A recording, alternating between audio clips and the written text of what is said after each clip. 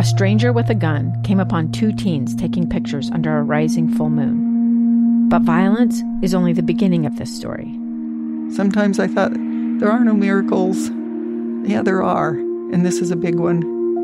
I'm Amy Donaldson, and I've spent my career talking about how lives are undone by violence. The Letter is a podcast about how lives are remade. Follow The Letter at theletterpodcast.com or wherever you get your podcasts. Hey there, and welcome to Your Utah. This is Taylor Powers here with Ethan Millard, bringing you all things on the Wasatch Front. Today, we're going to talk about a hike that's minutes outside of the Salt Lake Valley, kind of like a rite of passage to being a Salt Lake Cityan. At least after going there, I feel that way. Yeah. A Salt Lake Cityan. Good, Is that well done. the correct term? Sure, yeah, I'll go with that, yeah.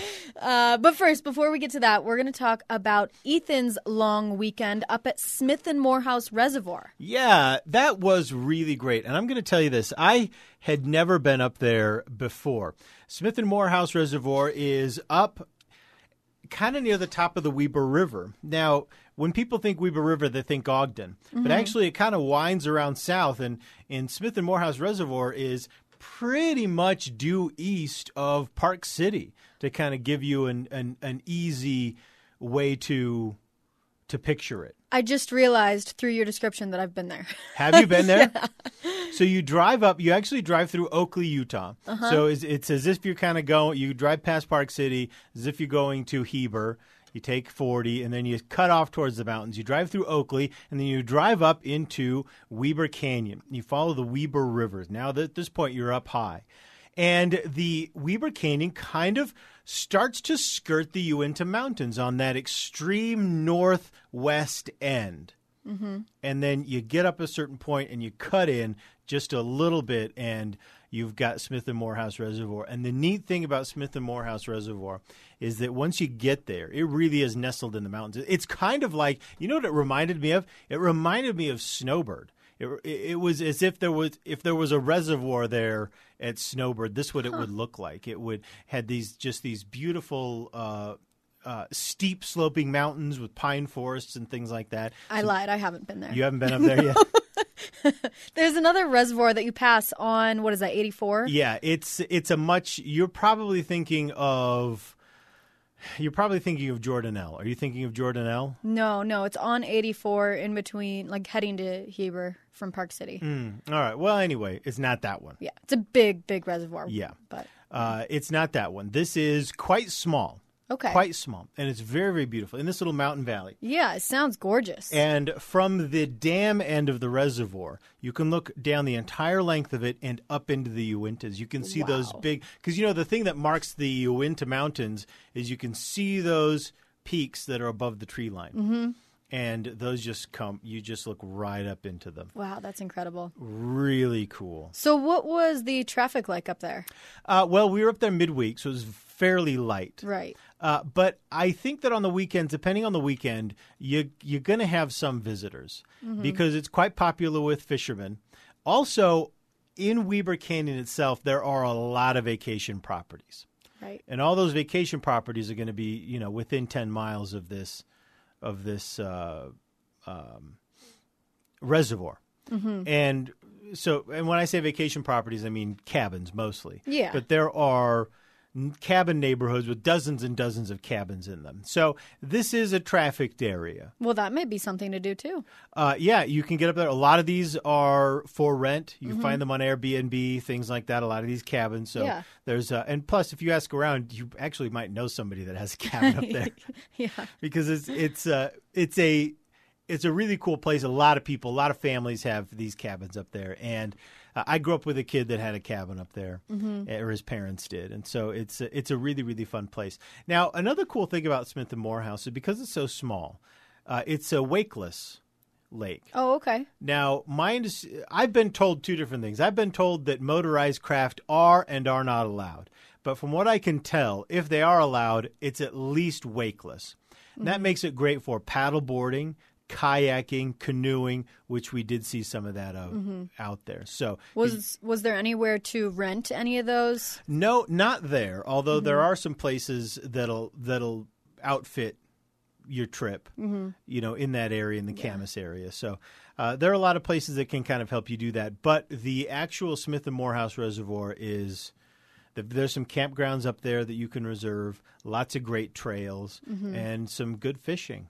And just calm, beautiful, cold, clear mountain water. That sounds great. Very clear. And you guys camped there. We were camping, yeah. We camped down, just down a little bit below the reservoir in Weber Canyon. Oh, okay. So was it a campsite or was it like national forest? It was a campsite. It was an established campsite. It was on private land. Okay.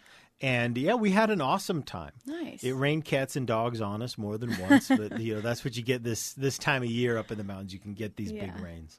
Oh, well, you said it was a private place and it had a big pavilion in it. So it had a pavilion, fire pit, so we get out of the rain. We had tents too. So. Oh, good. It was a great time, but I was so impressed with Smith and Morehouse. You get up there and it feels so remote. It is remote. But still, it's not that far. What is it, like an hour, an hour and a half? No, an hour. An hour. Yeah, it's not it's not a huge distance. But you just get up there, and it's so different. It really is beautiful, and you can kind of sense the elevation. Yeah. You're so much higher. Yeah. And that water, man, it is cold and clear. Plus, you can walk across the dam. And you can walk over and check out the spillway. Oh, cool. It's a small reservoir, so the dam is small, but, you can get in, kind of see how it all works. It's a lot of fun. Were dogs allowed? You got to bring? Yeah, my brother had a dog. He had a little dog that he was constantly having to pick up whenever the hawks would come around. He had this one of those little tiny dogs, Yeah. So we'd be walking walking around, and then all of a sudden some big bird would appear. You'd pick him up. Yep. Threw a blanket over him. Yeah. Because that dog, that happened especially when we were out on the dam, because there's no cover. Yeah. There are no trees. We were just out there, and boy, those birds were eyeing that dog, man. Oh my gosh. Yeah, kind of flying around. Crazy. One of them actually kind of flew real close and kind of low. Circled him. Kind of circled around, checking it out. Yikes. So there's a lot of wildlife. There are bears. Yeah. So. But it's otherwise beautiful, beautiful spot. So good stuff. Yeah, it's very cool. Well, I'm convinced. Yeah, head on up there. Were there any bugs up by the water? We saw some of the bugs though were kept at bay by the rain. Mm-hmm. Oh yeah. But yeah, we had mosquitoes and gnats and things like that. Okay. So, but it was cool, very beautiful. I thought Utah was a place that didn't have bugs, but I've learned this summer that I was very wrong. Yeah, we don't have as many bugs as other places. Yeah. But yeah, we do. We do have our fair share. So there you go, Smith and Morehouse. And there are a lot of trails that start there and take you up into the Uintas. Oh, cool. So yeah, good a lot stuff. of cool places, a lot of good trails there. So there you All go. right. Hey, so listen, we're going to grab a quick break here. I keep forgetting this is my job here to take us to break. I'm like staring at you. Waiting for one of us. So what's happening now? So here's what's going to happen. We're going to grab a quick break. When we come back, Taylor's going to tell us all about the day that finally made her a true Salt Lake Cityan, as she says. We'll be right back.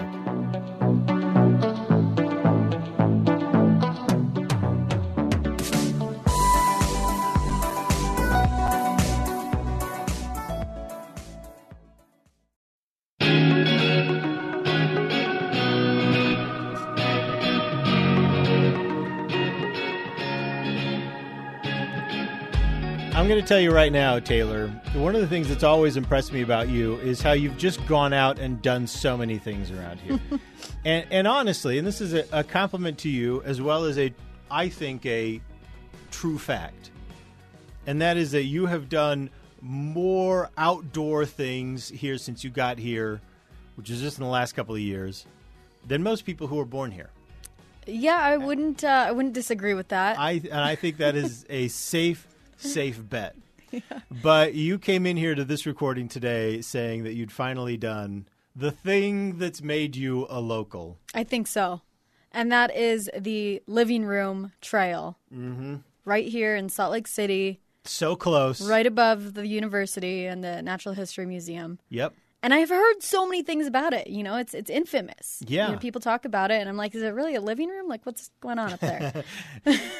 And that the answer to that question, of course, is kind of. Well, I realized it's more like an entire house because we went up there on a Friday evening. Okay.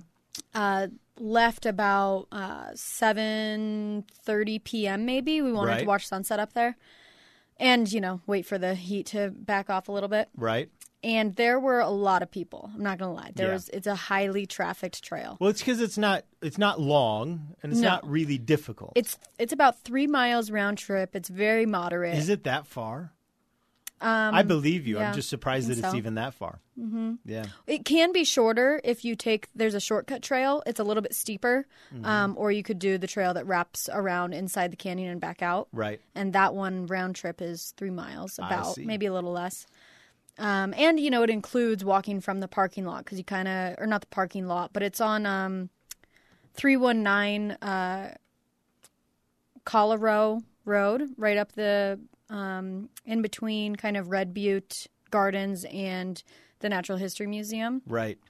And so you can just park on the street there and start it. And there's a big dirt road, and you follow that and head up right.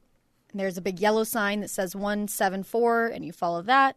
And, I mean, honestly, I looked up all this stuff, but I didn't even need it because I just followed the crowds, unfortunately. Well, and once you get up there, you find basically just a large sitting area. Yeah, and so the first section, like once you come upon it, it's, a big sitting area. There's people sculpted kind of chairs out of these natural rocks that line up, so you're looking over the city. Yeah. And immediately when we got there, I just felt like it was too crowded, so I kept on hiking up because that's just one platform. That's not the top of the peak.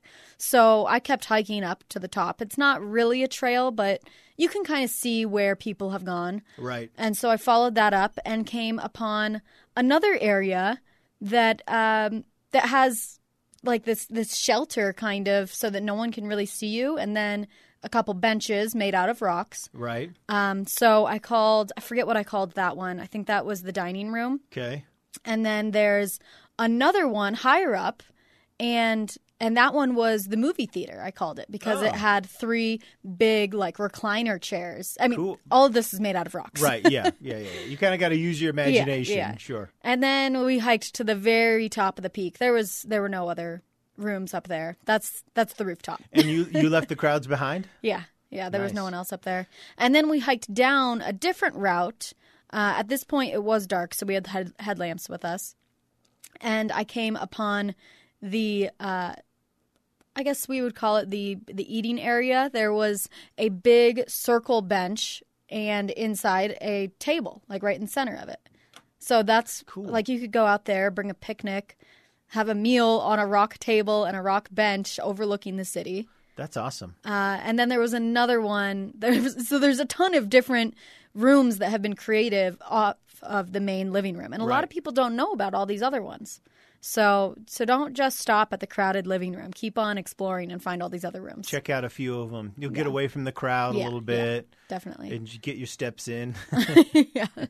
And I got to say, sunset from up there was so beautiful. Yeah. And if you want to line it up this way, we went on a Friday night when there was a Red Butte Gardens concert show going on. Oh, really? And so we could hear the music pretty well from up there. That's cool. Yeah, it was really cool. That's awesome. You know, it would be great to go up there on the 4th or the 24th for the fireworks. I imagine they draw a pretty good crowd up there. There were fireworks that we saw from up there because it was a fireworks show at the Bees game. Yeah, cool. So we got to see some fireworks, hear a concert. Well, I'll tell you, they've just a couple of years ago they legalized those a certain type of aerial fireworks. Uh-huh. And we never had those before. They're always on the ground. The little sparkler showers and things like that, the fountains. That's all we ever had. And then they legalized these cake fireworks, which are small mortars that are bundled together. And this whole classification of fireworks is now available to us, and they're aerial fireworks. And we went to a spot overlooking the valley on the 4th of July, and I was shocked. It wasn't even worth it to go see the municipal shows. They were completely drowned out by all of the other fireworks that everyone else was lighting off all around the valley, just in front of their homes. Right, yeah. It was incredible. Yeah. Yeah, it was just incredible. I imagine the living room would be a great place to view a day. I like had that. some friends that went up there for Pioneer Day and said it was pretty astonishing. Yeah. Some warnings. Okay. On our hike down, it was night, so I don't know if this would be the same in the daytime, but we came across a scorpion and a snake. A rattlesnake? It was not a rattlesnake, unless it was a baby and it hadn't grown the rattle, but it looked like it was no, I don't think it was a rattlesnake. Okay. It was dark, so we couldn't really see. We just kind of, I backed off. The boys that I was with messed with them. You didn't linger, though. No. Well, that's smart. Well, but that's a good note because there are rattlesnakes up there. Yeah, there's rattlesnakes, there's tarantulas in the fall, and scorpions. I had never seen a scorpion in real life, so that was kind of cool to see, but also it makes you a lot more aware of that you're out in nature. Even though you feel like you're right in the city practically, you're still out in their home. So you got to be aware of it and be respectful. Awesome. Mm-hmm. All right, so two good spots for you. Yeah, get out there.